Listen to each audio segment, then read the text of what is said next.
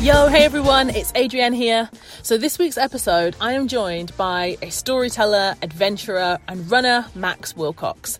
Now, if you're anything like me, then after a year at home, I am so ready to explore somewhere new and to go on an adventure. So this episode certainly inspired me to think about signing up to a race or lacing up my shoes and just heading out to explore somewhere new. I really hope you enjoy this episode as much as I did. Let's dive in. Welcome to the Power Hour. I'm Adrienne Herbert, wellness coach, international speaker and author. Each week, I speak to a variety of guests, from business founders to Olympic athletes, leading coaches, change makers and innovators, to find out their daily habits, their rules to live by, and what motivates them to get up out of bed each day. Personally, I am on a mission to encourage, motivate and inspire, so I hope that the Power Hour will help you to achieve your personal and professional goals. Max, welcome to the podcast. Thank you so much, Adrienne. Good to be here. Yeah, I've been looking forward to this episode, and to be honest, I'm surprised that we haven't done this sooner. I have known you for a long time, firstly as a runner, but also as a photographer, videographer, storyteller and adventurer. So for anyone listening to this podcast who might not know much about you, your work, what you do, can you give us the nutshell version of Max? Well, firstly, I didn't want to bring it up when we spent much of last week hanging out, but I'm very happy that I finally got the invitation to come and have a more of a formal conversation with you. Oh, really? Yeah. You've been waiting for that. Yeah. He's like, nudge, hint, hint, come on. Yeah. Me in a nutshell, I'm quite a reserved, quiet guy, kind of on my own. So it's, which is a bit of a juxtaposition to some of the things I like to do in my life, which is spending as much time, or previously having spent time traveling and exploring and creating adventures and telling stories. It's something that I got into. It's one of those things where I had to get lost to kind of find myself, and traveled the world, taking part in different adventures, just saying yes to life in much of a way, and then just turning that into a career. I mean, it definitely hasn't come without its sacrifices, but media production and photography are things that are very much born out of the things that I like to do, and then turning that into like a real world job is, well, it's been amazing, but it certainly hasn't been without its kind of difficulties, shall we say? Yeah, well, we're going to come on to all of it. But, you mentioned travel. I am so desperate to travel right now. I think we all are, after being in our homes, being in one place. I don't think I've ever spent so much time actually at home. So at the moment, I'm scrolling through Instagram, I'm hitting save, I'm looking online and I'm emailing places and trying to see if I can book things. So let's talk about it. Let's all kind of live vicariously for a minute. I'm going to close my eyes. And Max, tell us, of all the places you've been in the world, where are some of your favorite places and why, whether to run or to work? Where's your favorite places? I think I've been very lucky to go to some, like, truly, well, to perhaps use a phrase that you might kind of relate to a little bit over the last 6 to 12 months, is some truly Instagrammable locations, some of which are kind of like Torres del Paine, which is in the very south of South America, Argentina, which is like a beautiful national park, and as well as kind of the Arctic Circle in Greenland and up in Norway as well. But I think for me, the places that are kind of like I repeatedly get kind of attracted and gravitate back to are just big kind of mountainous areas and places like Colorado, which is not only is it astoundingly beautiful, but there's tons of people that are just so like-minded in their sense of adventure and their sense of willingness to be part of just exploration, just like, and when I say exploration, like, I don't mean, let's get sleds and dogs and trucks. I literally mean, like a 40-minute hike. You'll meet someone I've been out there a couple of times, and you'll meet someone in a bar and you'll be chatting with them, and they'll be like, well, if you want to go running tomorrow, let's do a 40-minute run. And these are just like real life experiences. Yeah, I'd love to head back out. I know you'd love it. I know that if you ever got the chance to go to like the Colorado Rockies, because of the kind of sports that are available, it's just an absolute adventure playground. Great. Well, I'm going to add that to my list. So when you go on these adventures, do you plan exactly where you're going to go? Do you kind of like I love to plan. I love to spend a couple of hours looking at different places. Do you do that, or do you just kind of book a place, turn up? Do you adventure solo? Do you go with friends? Oh, you're describing all the troubles that come with the behind the scenes of what happens when you kind of plan these things, because with every kind of well laid plan there's always problems until you actually get out there and see it. And a lot of exploration is in the doing, a lot of adventure is in the doing. And everywhere I don't know, perhaps a bit like yourself, like I struggle to kind of fully switch off if I go away for any means of a holiday. I'll enjoy training or going to a gym or something.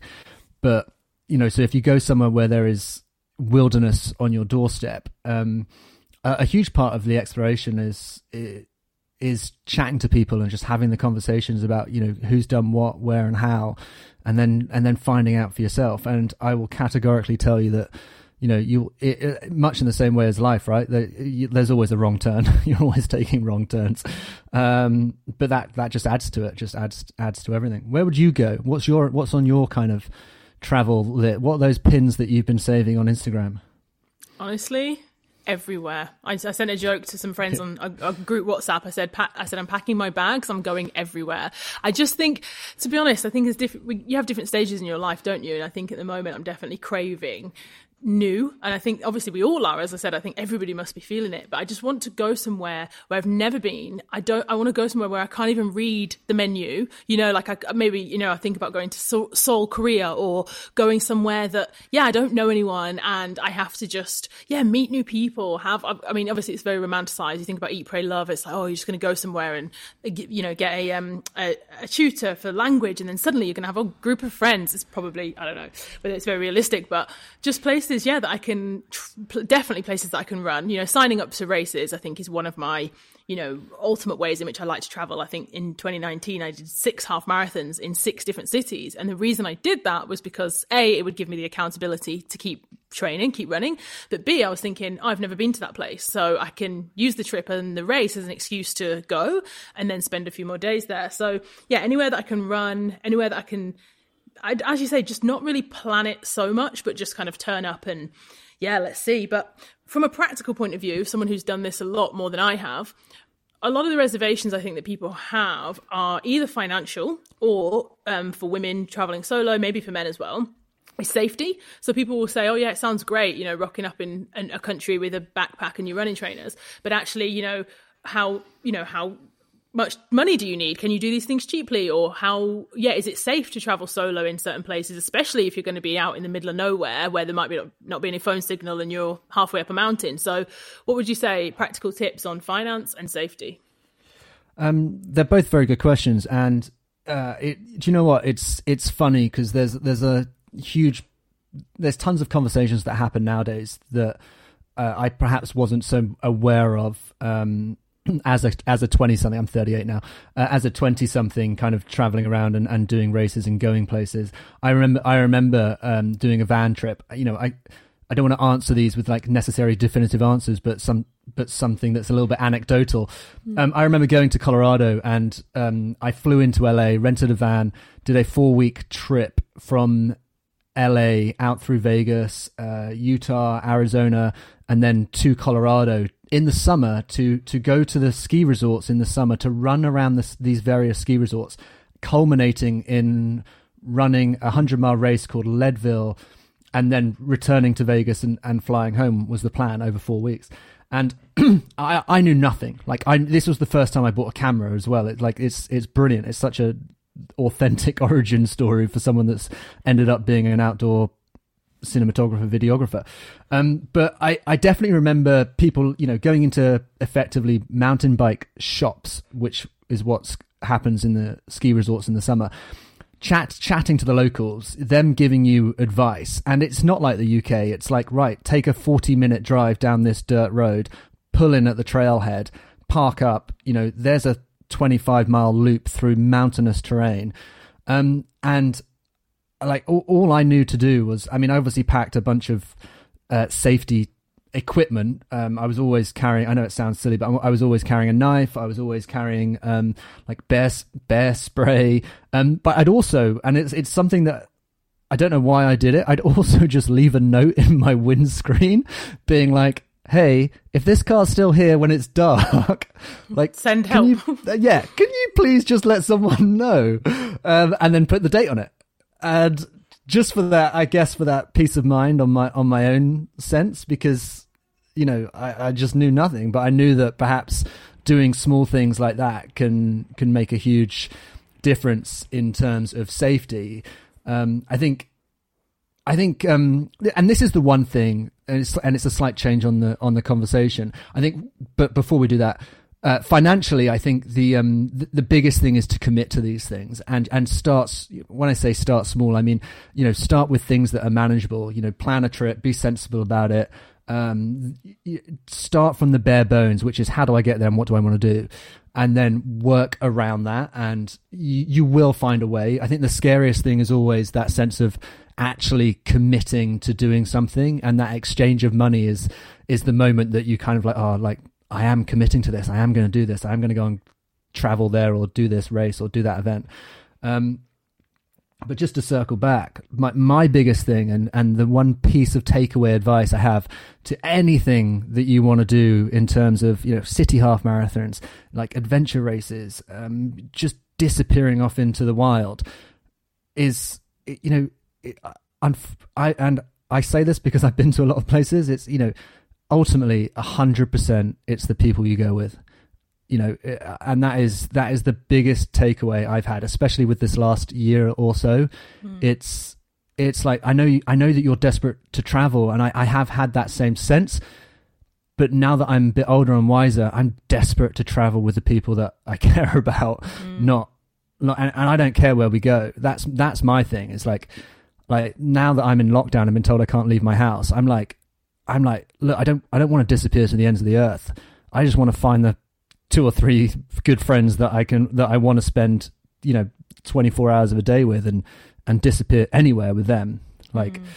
So yeah, the relationships and the connections to others, for sure. Again, something that I think we're all feeling, and I can really relate again to that because we all know, I'm sure, those people who you can spend time with them and the hours just pass, and you could be, as you say, anywhere, you could be doing anything. And I've got certain friends, we could literally be sitting in a car in traffic, and there's, I don't know, an accident ahead, and you could sit there for an hour in traffic, but you don't care. You don't even notice the time because you just always have a good time when you're together. And I think actually, as you said, being in lockdown, being away from people, those people that you love, those people that you just resonate with each other's vibe and energy. Definitely. Combining that with a trip to somewhere that I've never been, that literally sounds like the dream. That's what I'm visualizing every night right now before I go to bed. That is literally the last thought before I close my eyes, because I just really, I feel like also it's such a privileged position and such a luxury to be able to think, actually, with the work that I do, with being able to manage my time. And again, we're going to talk about that. It's a real privileged position, and maybe let's just jump to that now. For anyone listening who's like, okay, cool, this sounds exciting, this sounds good, but you know what, I have a job and I have kids and I have to take them to school and I have a 9 to 5, or it's not the case for everyone. Some people might be single, solo, some people might not have kids, but what would you say in terms of, how have you managed to create, your life is, I think, certainly to me, it seems anyway, that you've managed to create a life that is, blended your career, your work, your passions. And I talk actually in my book, there's a chapter about passion, and I talk about passions and purpose, and saying that almost if you can do work that aligns with those things, you don't have to be defined by what you do, but it can just give you this freedom to create a lifestyle in which you have autonomy and essentially creating a life that you love. So as I say, it seems to me from the outside that you've managed to do that. Would you agree? And if so, how have you managed to do that, and what have been the challenges?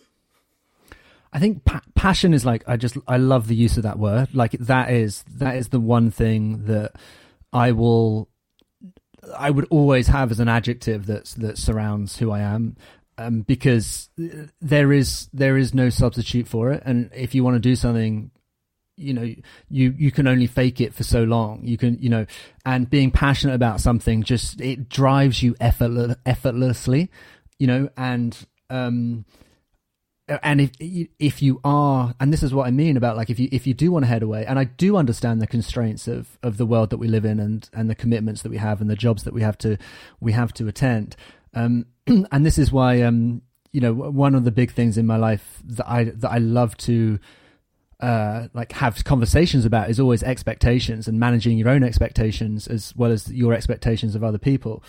And I just think it's, if you can start small and remove the expectation of, the concept of like the world's grandest adventure. And like you said, it's like, those little half marathon that you go and run in various places, Amsterdam or Seville or just Barcelona, these little kind of weekend getaways. Just the chance to get away and do things with friends on kind of I don't want to say a smaller scale, so I don't want to like belittle the concept of heading away and doing a half marathon, because I think that's like it's one of the things that like I love to do. And but I think if you start with what you kind of looking to expect from it, and then kind of work your way out. I think one of the phrases, I actually wrote this down because like I was going for, I think a lot when I run, and it's one of the phrases that I've always loved, and it kind of correlates so nicely to finding your way when you're kind of looking for adventure, or you're looking to develop passion. And the phrase is like, good judgment comes from experience comes from bad judgment. Go out and make those mistakes. Like I think it's brilliant. Like we find out in the doing. And yeah, I think it's just like, if you are, you like we said, you can't necessarily install passion in someone, but if you're passionate about something, then and that's kind of, not to dwell on my own kind of world too much, but like, because I was passionate about something, it really helped me kind of drive it into like, I guess, the epicenter of what I do for a living. Well, I think the pandemic and the last year for a lot of people has meant that their work life has changed, whether that's being able to work remotely, whether that's, a lot of people have said to me that worked in an office and thought they would never ever be able to work from home, and actually their office is now saying we're going to be working remotely forever. So I know friends who've said that they're actually looking to buy a home. They don't own a home in the UK, they're renters, but they're looking to buy their first home abroad in Europe, and they're saying they're either going to travel backwards and forwards, or they're going to try work remotely. So I think there is an opportunity right now, like a window of time for people to kind of maybe reassess and say, maybe it's realistic now for me to say I can work and I can travel more, or I can relocate completely. But for you, as I say, kind of with more of a freelance and creative and like hybrid multi-hyphen life, the perks I think probably seem quite obvious to people, but it's not, as I know this, it's not always just as, great as it looks. So yeah, what are the real highlights for you of the work-life balance that you've created, and what are the pain points? The pitfalls. That's a long list. But so's the perks list. I think it's I think working for yourself and building the relationships that you have, everything becomes personal. Everything, like the world around you, becomes personal. Like you develop relationships with companies and brands and the people that work there, and you almost become, I don't want to say like the jealous best friend, but like you're like no, like, oh, like I need to keep these relationships going, because it's no one's only occasionally is someone kind of turning up to you and being like, oh, I've got this great job that I want you to do, and then some of the other time you're out there kind of being like, well, do you know what, like I want to go and do this, and I want to go and do it there, and I need the support and help from a company or a brand. But then you are obviously offering your services, and in return, and then you kind of create a concept around that. And I think one of the biggest things, I don't want to necessarily glorify the hustle life, but they're having a work ethic there, like it's paramount if you kind of set out. I just don't believe that yeah, I just don't believe people kind of fall and land on their feet in this kind of world. You know, there's the people that are successful at doing it are the ones that are happy to work and, you know, work with well outside the confines of what, you know, society in this day and age is perhaps. Well, it's interesting because you talk about the world has changed a little bit, and it certainly feels like it's changed from, you know, if you were to lament this phrase, but if you're a TikToker, you know, you're on a 24-hour clock a day, right? Mm-hmm. You're creating content at any moment, any time, because you know that relates back to the world that, you know, your work world. And I think that's definitely what's happened. Well, I feel like it's happened as someone that used to work in an equity job in the city. Yeah, I feel. Do you mean the social media, for example, like content creation is a much more like 24/7, as you say, kind of around the clock job? It's not, you don't log on and log off at certain work times. And it's interesting actually when you mentioned then about, you know, you don't want to kind of promote the hustle culture, but I think it's also absolutely fine to be like, yeah, it takes hard work. And by hard work, that might mean long hours. That might mean working weekends. That might mean, and it doesn't, I know what you mean. I think there's definitely a culture right now of stop telling people that it's okay to work every hour and it's toxic and it's going to cause burnout and all the rest of it. And especially in lockdown, I think I was the guest on a podcast the other day, so flip reversed. And we were talking about this tweet that I tweeted. She screenshotted it because I wrote, "This isn't working from home. We are living at work." And it was this idea that for a lot of people, because they're at home and because people know they are, the expectation of their work output is so different. Because it's like, oh, you're at home. Can you do this? Oh, can you read this email? Oh, can you come onto this, you know, video call, Zoom meeting, another meeting, and then stay up all evening actually doing the work. And a lot of people I've spoken to, you know, the whole Zoom fatigue, they're just like, I'm tied to my laptop all the time. So of course we have to, that is a personal thing. No one can tell you, you know, when you should take time off, when you need to unplug. You've got to kind of figure out a schedule. But I do think it's absolutely okay to say that the reality is, if you want to, create a life that you love and have a career centered around your passion, it is still going to be work. You're still going to be paid for the time, and therefore you're going to have to, put the hours in. And I mean, I've never shied away from saying that. I think people always ask me, like, how do you do so many things? I'm like, I'm working hard all the time.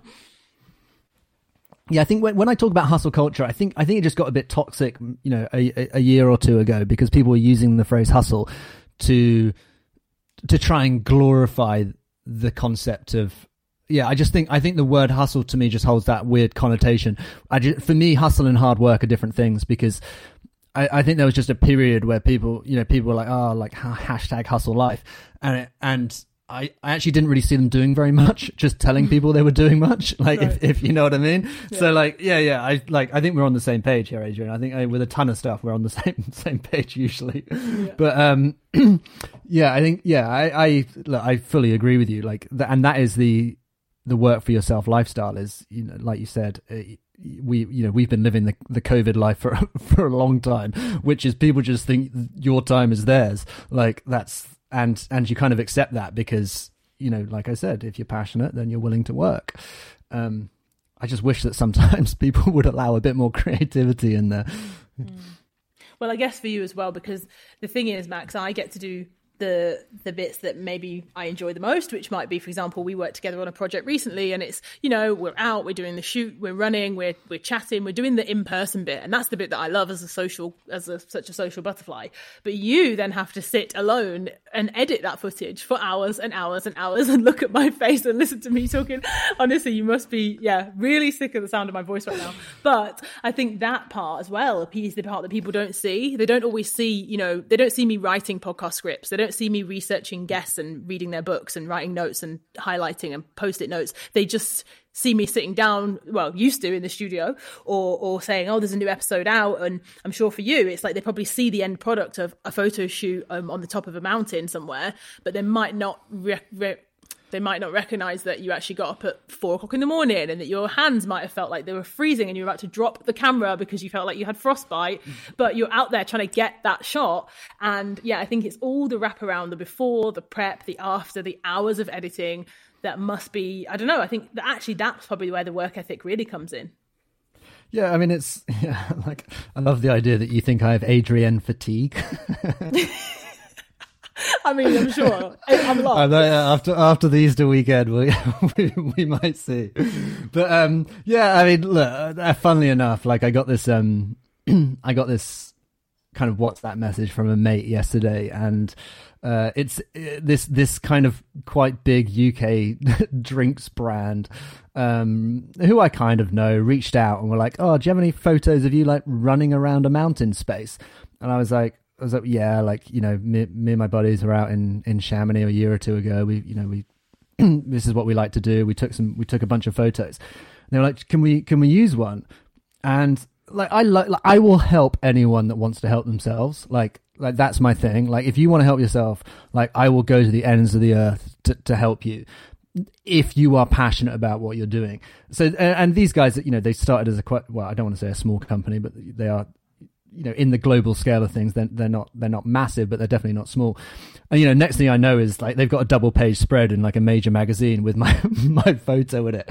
And I just kind of like message them being like, guys, like, you know, can you please just like send me some drinks or something, because like I had to run for like 3 hours and carry camera kit and just to take these photos that you are now using as like double page global campaign stuff. Well, I mean, Matt, my face right now, if you could see me, I just want to jump in right there, because I mean, forget the drinks. I don't care what drinks they are unless they're liquid gold. Yeah. Excuse me, that email from me is like, hi, pay me. Because in reality, like, yes, whatever brand size they are, they have a marketing budget. They have, you know, everyone knows the usage now and the cost of content, you know, and the whole thing around owning imagery. I feel like as a photographer, it must just be a nightmare.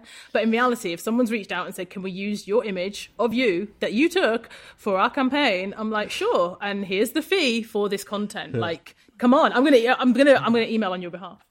Yeah, no, don't do it. Just get my drinks. I just need to know, just like, but like, no, I agree with you. But you know, but like I said, like I'm all about developing relationships, and I think a relationship goes far beyond the confines of someone saying, right, you know, let's keep this transactional. I also don't, you know, I think you can have a good working relationship with someone that is like money transactional, and it also being a good personal relationship, 100%. But you know, I sometimes I just, you know, what is it, like one in the hand, two in the bush kind of thing, and in the sense of, if it's going to start a conversation and create and you said it in the interviews I've had to listen to a million times whilst editing the running piece we did. You know, you said it's such a simple phrase, and it's beautiful. I love it. It's like, you know, you couldn't believe what you were doing when you were dancing on stage, and because you would have done it for free, you know, and there is a huge part of that, and yes, at some stage, you know, you do have to start looking at these things transactionally. But yeah, you know, I think it's important to highlight, because that is the truth, that's the reality. And for people who may be starting things as well, there is always that thing, you're absolutely right, of building networks, building relationships, kind of, you know, and also doing things not for monetary, you know, gain, but for just simply helping someone. So for example, on an individual level, I think, yeah, there's so much value in that. I got an email from someone the other day who's doing a dissertation, and I think they're at uni doing media or something, and they wanted to interview me about being a podcaster and being a podcast host. And I was like, sure, because in reality, it's probably going to take 20 minutes of my time to jump on the phone with this guy. And so I think there's always definitely time and place to like give your time, give your knowledge, give your expertise. I think I just draw the line pretty harsh when it comes to brands, just because I know so many people who've been burnt by that. So I think I often like straight away, I'm like, charge more. It's what you deserve. But I hear you when it comes to the, you know, the work and the relationship building, and it's absolutely key.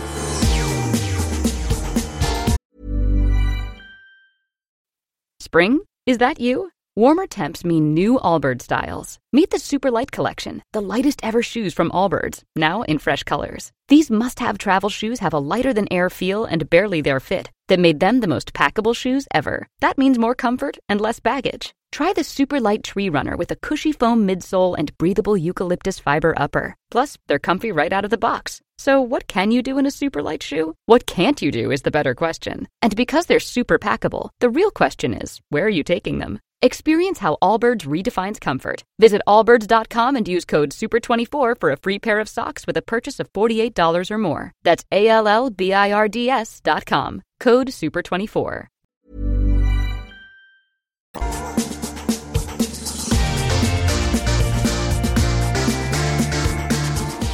One thing we haven't really talked about that much is running. And Max, you know, when it comes to passion and purpose, for me, you know, like I said, I've known you a long time, but for me, you're like the running guy, like the running guru. I'm like, okay, Max knows when it comes to everything from fueling to recovery tips to, you know, training to different methodologies to kit to all of it. I'm like, he's the running encyclopedia, the running guy. So, and everything really from speed and fast 10Ks and impressive PBs to endurance and trail and all of it. So talk to me about that and, you know, where and when did this love affair with running start? I think I'm pretty sure we met kind of by virtue of kind of being runners. I think that's how our paths crossed in the first place, which I think is, you know, good testament to the world that we live in the relationships that we can create through something that we love. Especially as we both sat down for a couple of days last week shooting, you know, effectively video content about it. So it's like, so I mean, I think with running is it is like the one thing I'm super passionate about. But I don't do it for any other reason than because I love it. Like, I definitely say that, like, I don't think I found running found me. I wasn't necessarily looking for it. I wasn't looking for anything. It's just, I remember being a teenage kid, in summer holidays and kind of waking up at, you know, I guess I'm glorifying this memory. It probably was like 11:30, but like, I'm going to say 6:00. You know, but I think it was like quite early. I think like 6:30. I'd get up, I'd go for like an hour's run in the summer, in the sunlight, come home, eat some food and go back to bed. Like, obviously it was a very blessed life. That was, you know, not everyone's able to do that in like a school holiday, but I didn't know why I did it. I had no reason to do it. Like, I don't know why I was doing it. I just kind of got drawn to it. I didn't have, and you know, one of the questions I asked you during the interview, because I love finding out about like why people do what they do, was like, do you remember, you know, how you would dress and what you would wear when you first went running? Because it's such a good testament to, like, you know, what people's intentions were when they first kind of found running. Like, if you first find running and you're in just a pair of plimsolls and like whatever shorts, like, you know, swim shorts and a cotton t-shirt, like, you know, that's the nice part of it. Like, you know, you didn't go and buy all the kit to then be like, right, I'm going to take up running, you know. And that's what I love about the sport. You know, it's so honest. It's brutally honest, if anything, especially if you try and run 100 miles. And I mean, are you going to try and run 100 miles, Adrian? Do you fancy running 100 miles? I love that you're flipping this and being the interviewer again. I'm like, this is the interview about you, Max. I want to know how you went from waking up in the summer holidays, running, to, the running man that you are now, and you running 100 miles, because I have never done that and you have. So back to you. Tell us more. How did that progress? And also, have you always been a good runner? Because this is about a silly question, but people think that I'm a good runner. I think because they see that I'm an enthusiastic runner. There's a very big difference. I'm a very enthusiastic runner, which means I've always got a smile on my face and I love it. That does not mean that I'm not particularly fast. I'm not particularly impressive. You know, people say, oh, what's your PB? And then they look disappointed when I tell them. But you do have those impressive stats and those times. So have you always been a good runner? Like, it's so funny because, like, I definitely don't see myself that way, and I love you for saying that. Like, and which is weird, right? Because I actually, like, I definitely 100% I don't see myself that way, because there's always, like you said, like, you can't complete running. There's always like, there is no bloody end to it. Like, it just carries on and on and on, and there's always someone that's quicker at something and faster at something. So, you know, if you have that kind of mindset of self-improvement and continual development, like, you kind of never really get to where you want to be. And if you never get to where you want to be, then, like, can you really define yourself as a good runner? But I think, I don't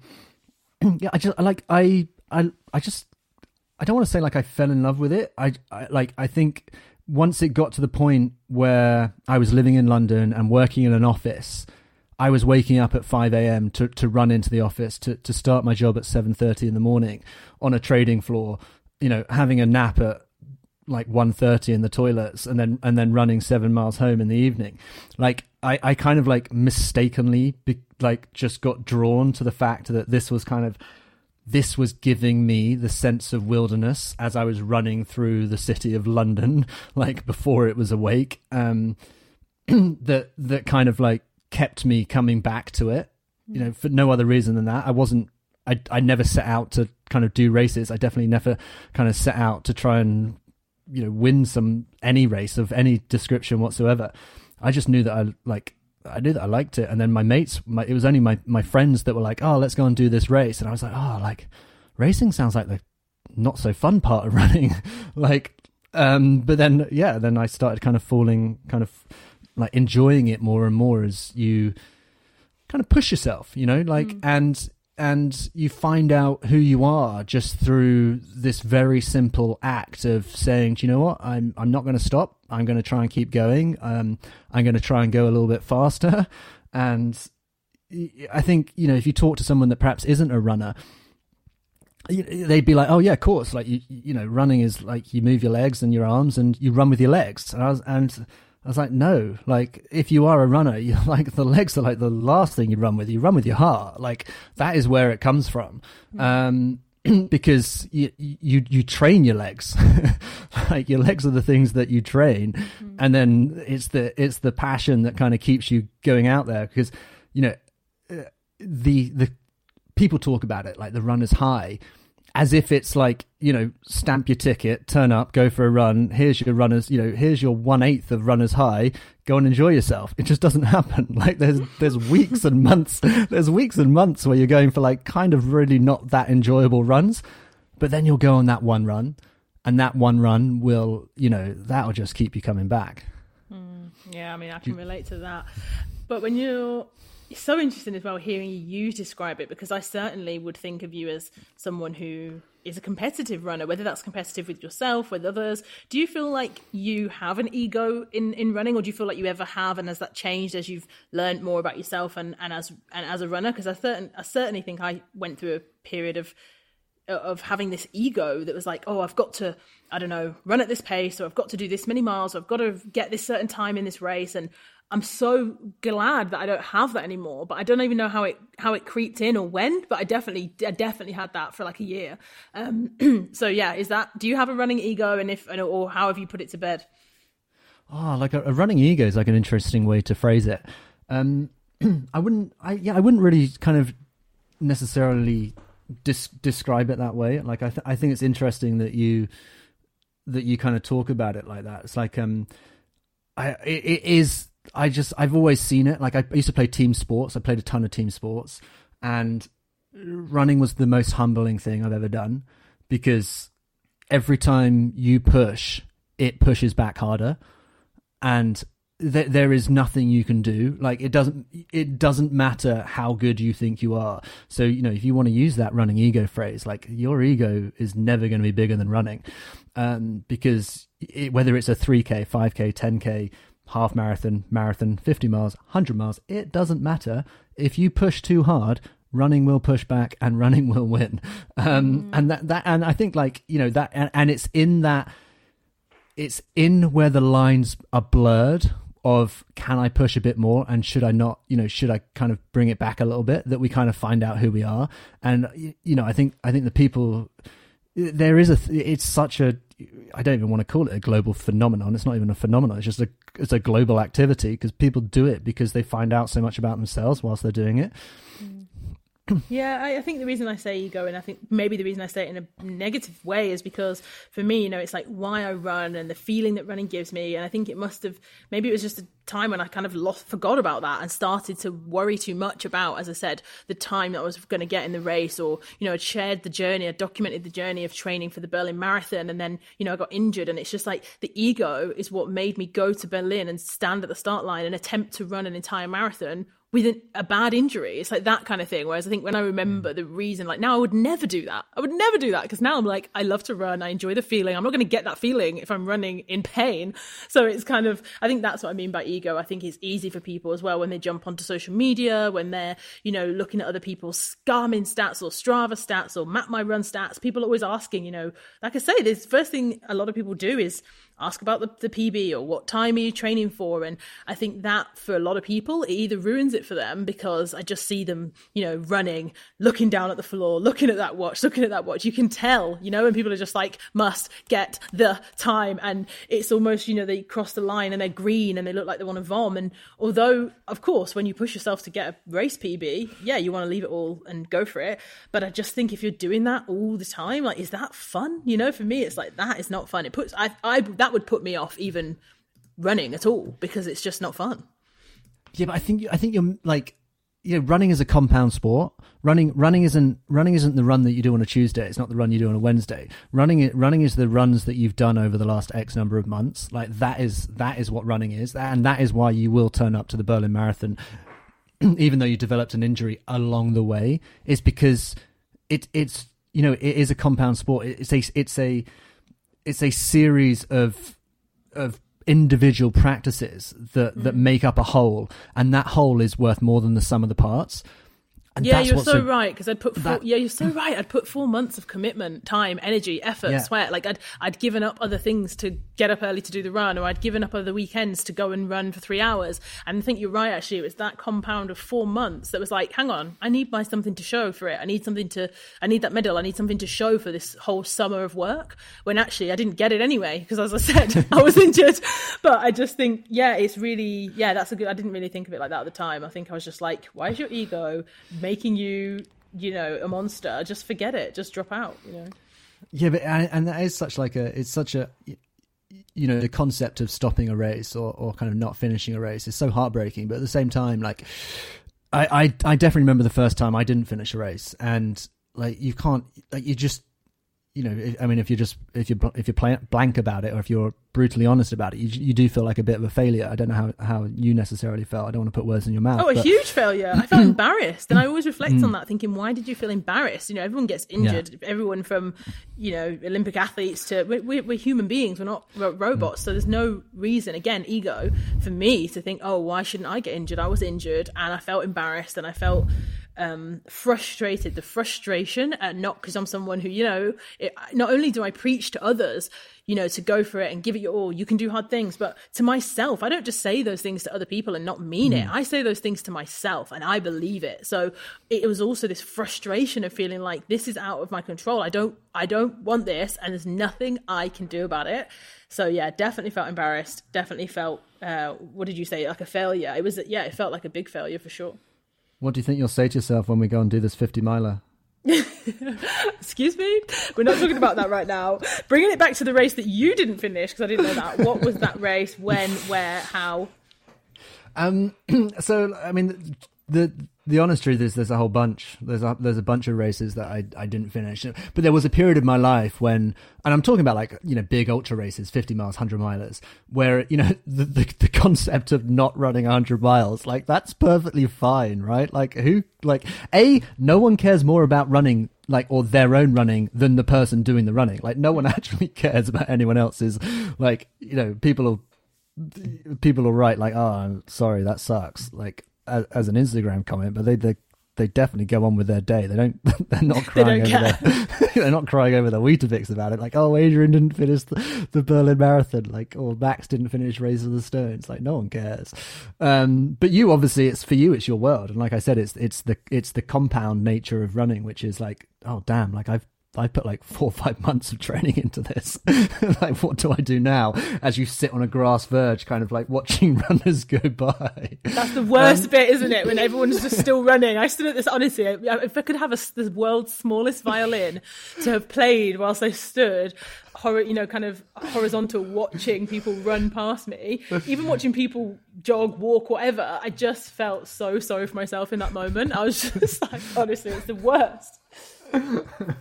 No, but I mean, the worst thing is, Adrian, is you should try doing 100 miler, because if you drop out 100 miles, you're usually about 40 miles from anywhere you need to be.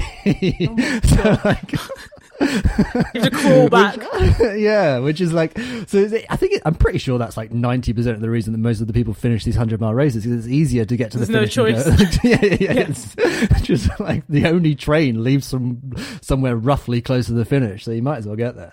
I mean, I've done some fantastic races, and there's some really good races. Anyone that might be interested in running like a longer distance ultra race in the UK, Race to the Stones is a really well organized. It's hosted by Threshold Events.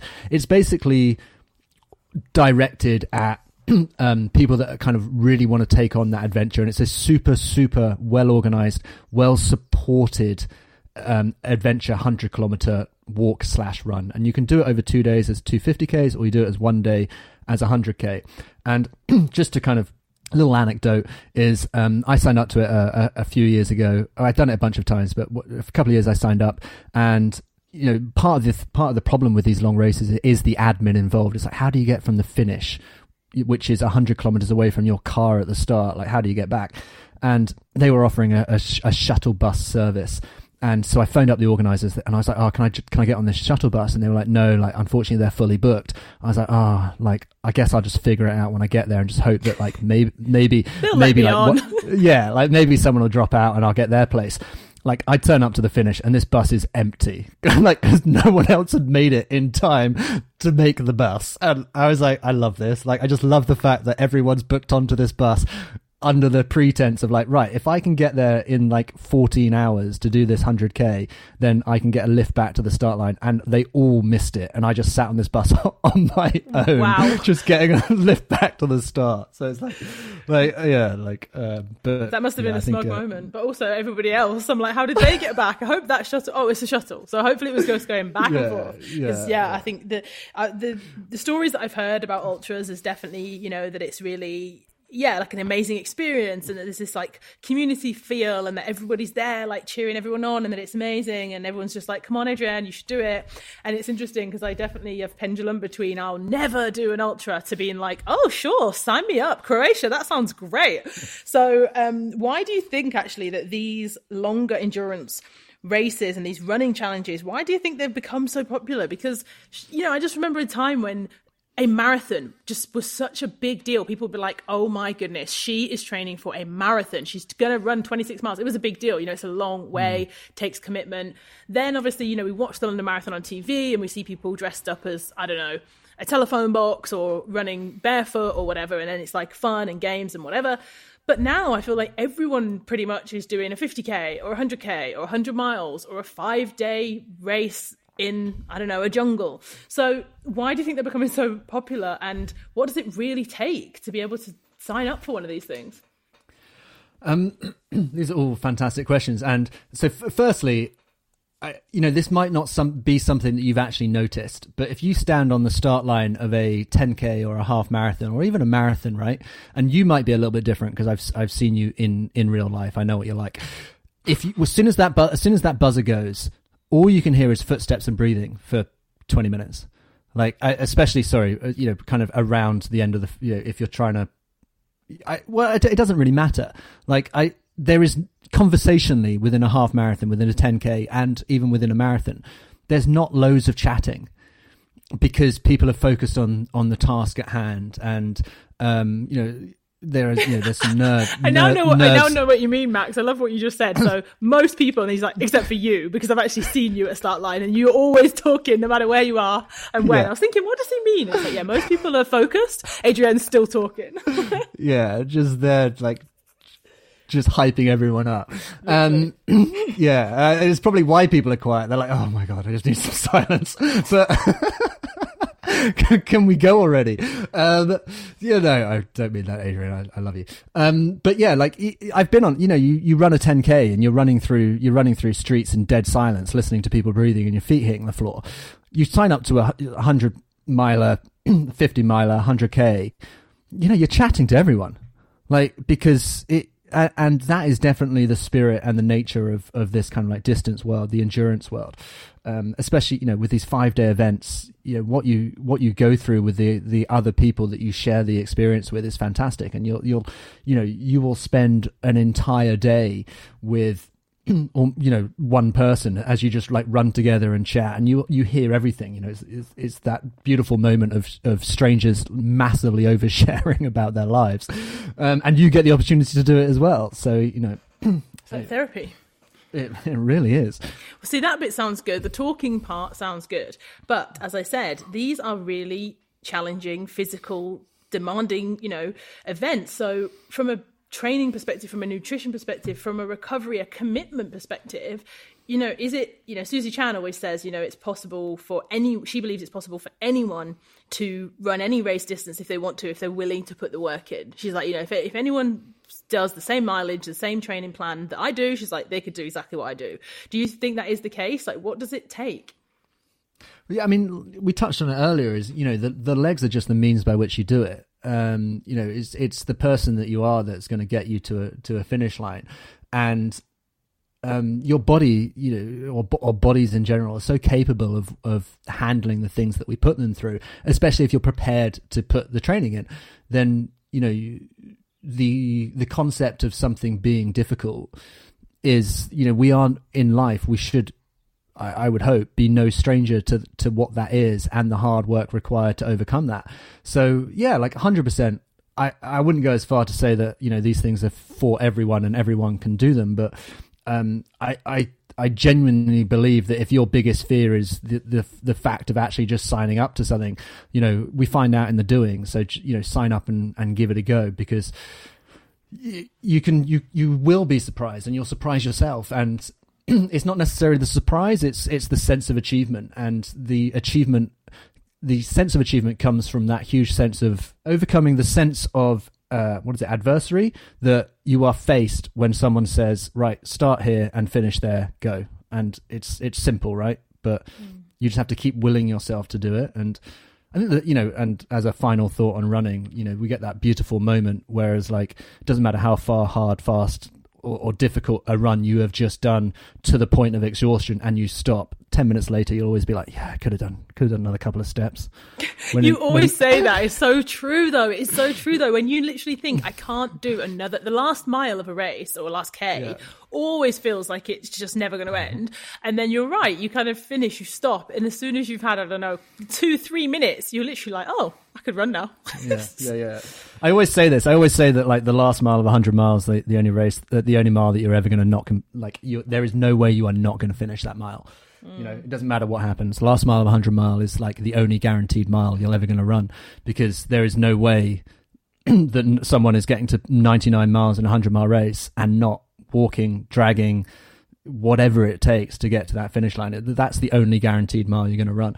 I say run, you know, it can be any way, shape or form. But again, that is just testament to the power of the mind. You know, I listen to so many running books that when I'm out running on audio, and one of them, I don't know if it was The Lost Art of Running or whether I think it's the Scott Jarrett Eat and Run. But one of them anyway, there's a guy and he's talking about, the end of an ultra. And this guy was seriously, you know, he was suffering. He was in a bad way. You know, everything from his, he's really kind of just out of it, actually, not really being able to put one foot in front of the other, you know, dizzy, disorientated, really depleted of energy, and just kind of, staggering around, kind of ready to pass out. But I think maybe the finish line was 400 meters away, but he literally couldn't walk. He couldn't, you know, he was just like, he looked drunk. And I think, you know, to your point about getting to 99 miles, having 1 mile to go and not being able to finish, I don't think he actually did. I think he was 400 meters from the finish. And I think he was in third place as well. And I remember just listening to that, and it's like, the power of the mind sometimes, you know, like just seeing, I think he didn't see the finish, you know, because like I said, he was so out of it. Yeah. But they said, you know, from a psychological perspective, had he seen just the finish line, he probably would have been able to get there. But it was just the idea that he didn't actually know how close he was when he collapsed. And it's mental to just think, you know, how much our mind, you can do 99 miles, but as soon as you hit, someone tells you there's 1 mile left, no matter what happens, you've got, whether it's energy, whether it's a mind, the power of the mind is just insane, actually. What it can kind of override the body. No, I 100% agree with you, and I can't wait to have a massive finish arch for our 50 miler that we're going to do.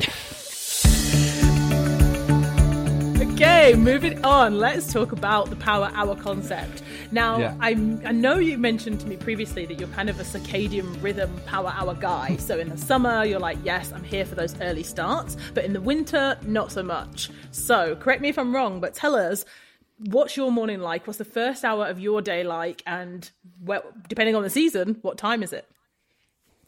I mean, I am.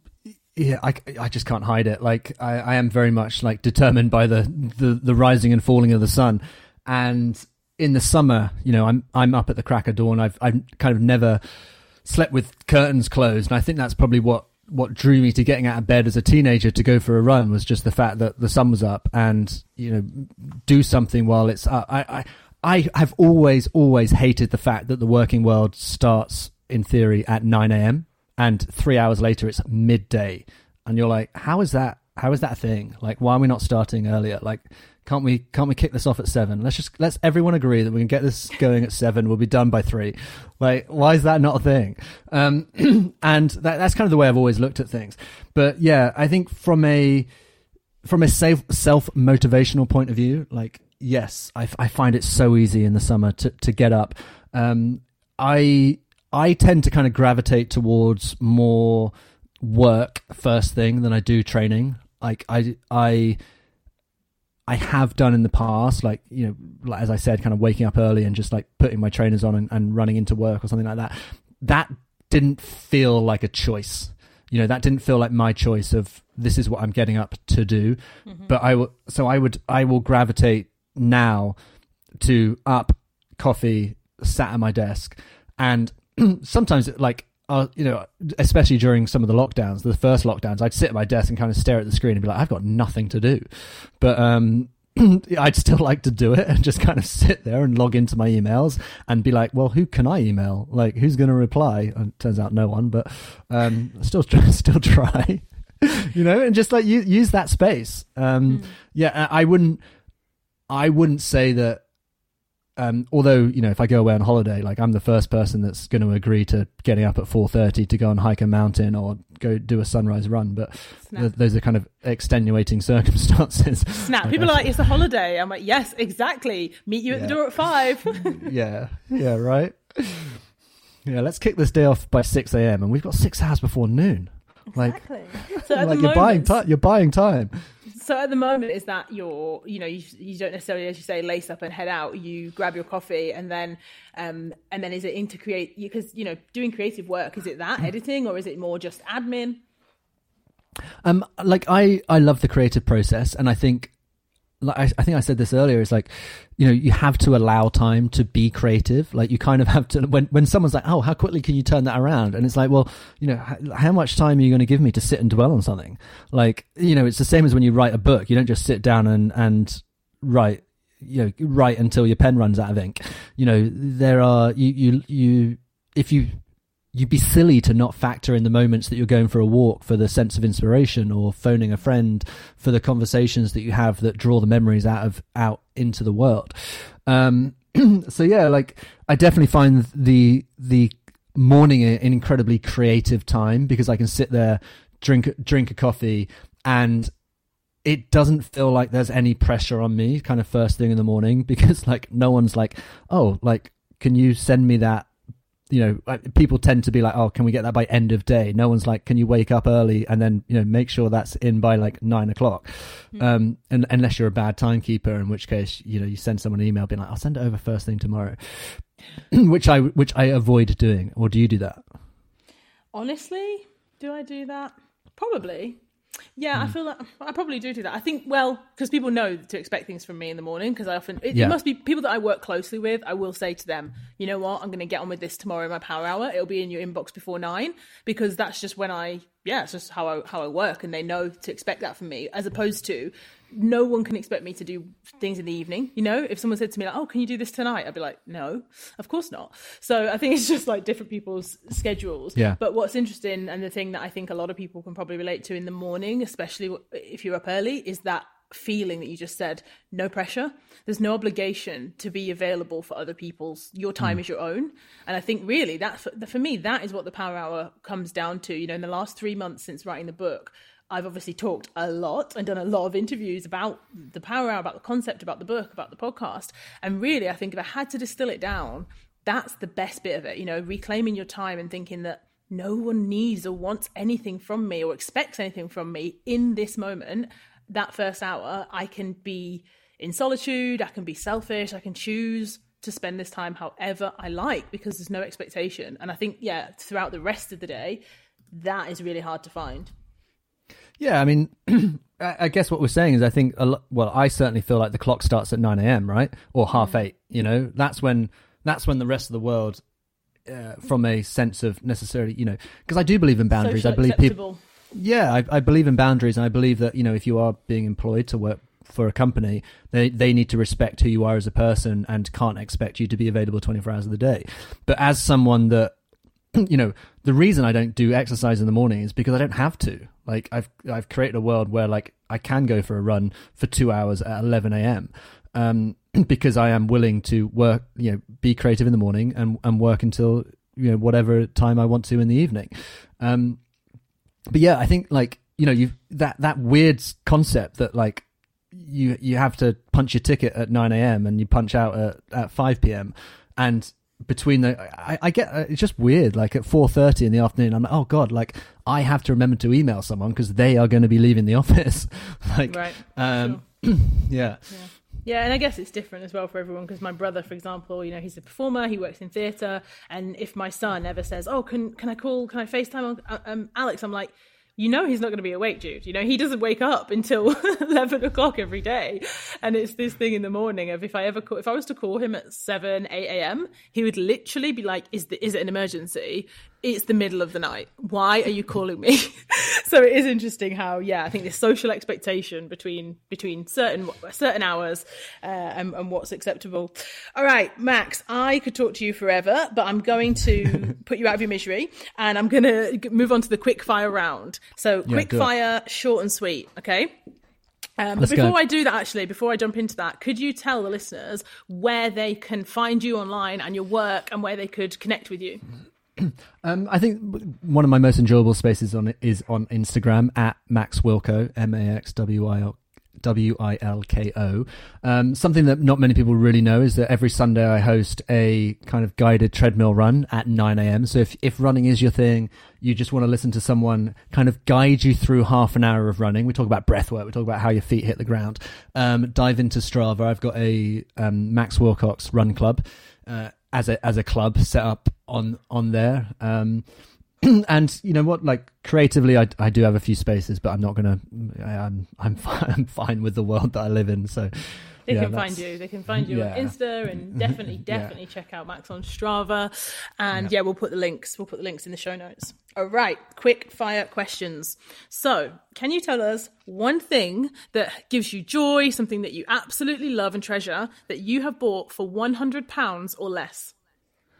Oh my, so I recently got into riding motorbikes and it's not that you can buy a motorbike for £100, but some of the gear around it, like I really enjoy. So just kind of anything that is kind of motorbike related.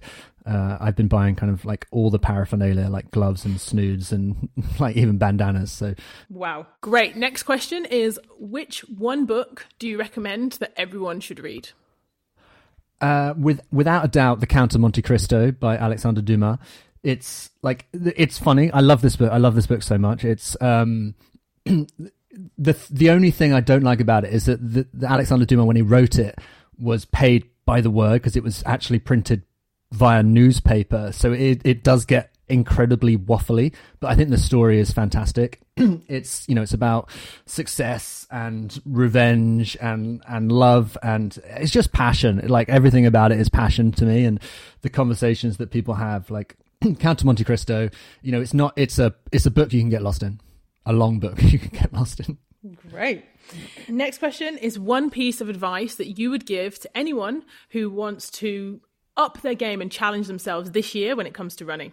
I think definitely when it comes to running, it's like we we achieve in the doing. And what I mean by that is, you know, just getting out there and running and doing something is what is going to kind of help you develop. So, you know, I actually run a running club, and the biggest fear is always like, what will people think if I don't actually run the whole time? It's like, like we said, you know, it's only, you know, no one really cares about anyone else's running. So, you know, focus on yourself, get out there, do it. Don't be afraid to kind of run, walk, and that is fine. That is running.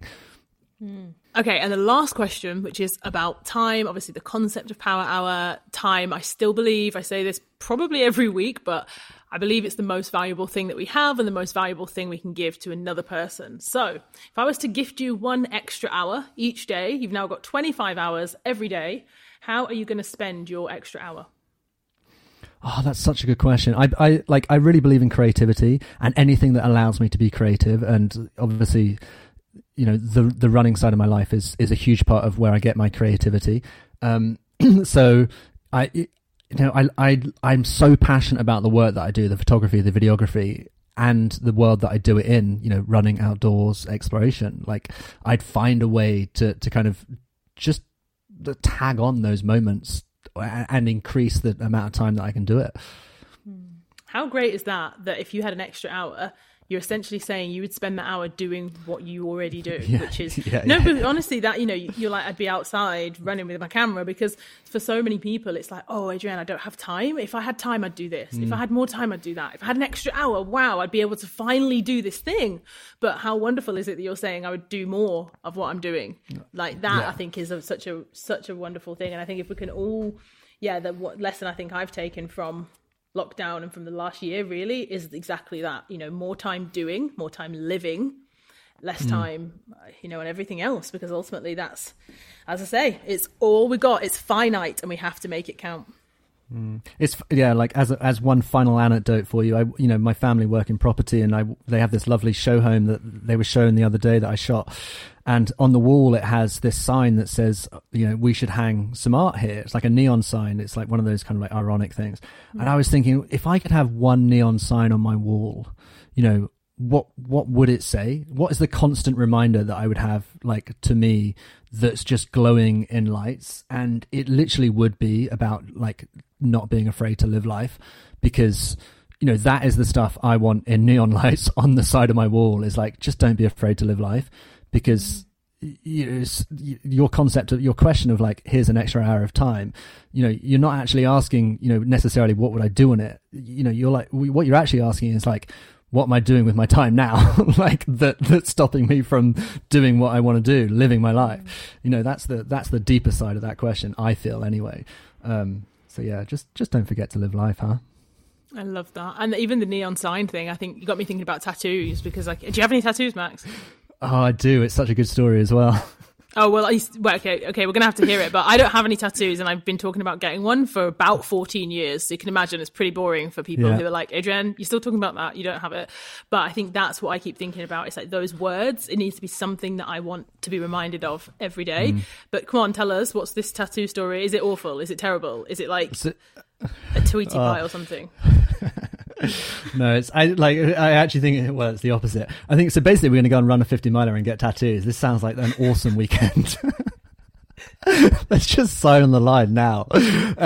No, like my tattoo is, I only have one tattoo. It's kind of placed underneath, like on the side of my chest bone, you know, that classic kind of location. And my dad died when I was 10. He died in a plane crash, very sudden. My mother had 4 kids at the time. I would presume she didn't have a huge amount of time to necessarily plan too much in terms of, you know, she had a ton going on, right? You definitely don't expect that. And so my dad's tombstone just says always GKW. And like, if there's ever a word that's resonated with me more, it's always, because like, if someone's like, do you want to do something? It's like, yeah, always. Like that is, and that's what I have. So I have always GKW just tattooed on me as like a permanent reminder that like, yeah, I'm down. I'm doing this. Like I'm living. Like that's kind of how I see it, which is, yeah. So there you go. It's not a Tweety bird, Adrienne. Wow, Max, honestly, I'm never lost for words, but I feel like, I've got goosebumps and tears in my eyes because that is amazing. And I really love that response to life. Do you want to do this? Always. Yes. Yes. Yeah. Brilliant. Yeah. Thank you so much for sharing that, Max. And thank you for being a wonderful guest. And I'm looking forward to seeing you soon. I'm not sure about that 50 miler, but I'm sure we'll be hopefully on a running epic adventure somewhere, because I just, as I said, I'm desperate. I'm literally desperate to get out of my house. So I'll see you very soon. Yeah, sounds great. I'm looking forward to it. Thanks so much, everyone, for listening. I feel like you've been listening in on a phone call with a friend. So I really hope you enjoyed the episode. If you did, don't forget to rate, review, share, spread the Power Hour message, share the episode with anyone you think might enjoy hearing from Max, and stay safe. See you soon. See ya.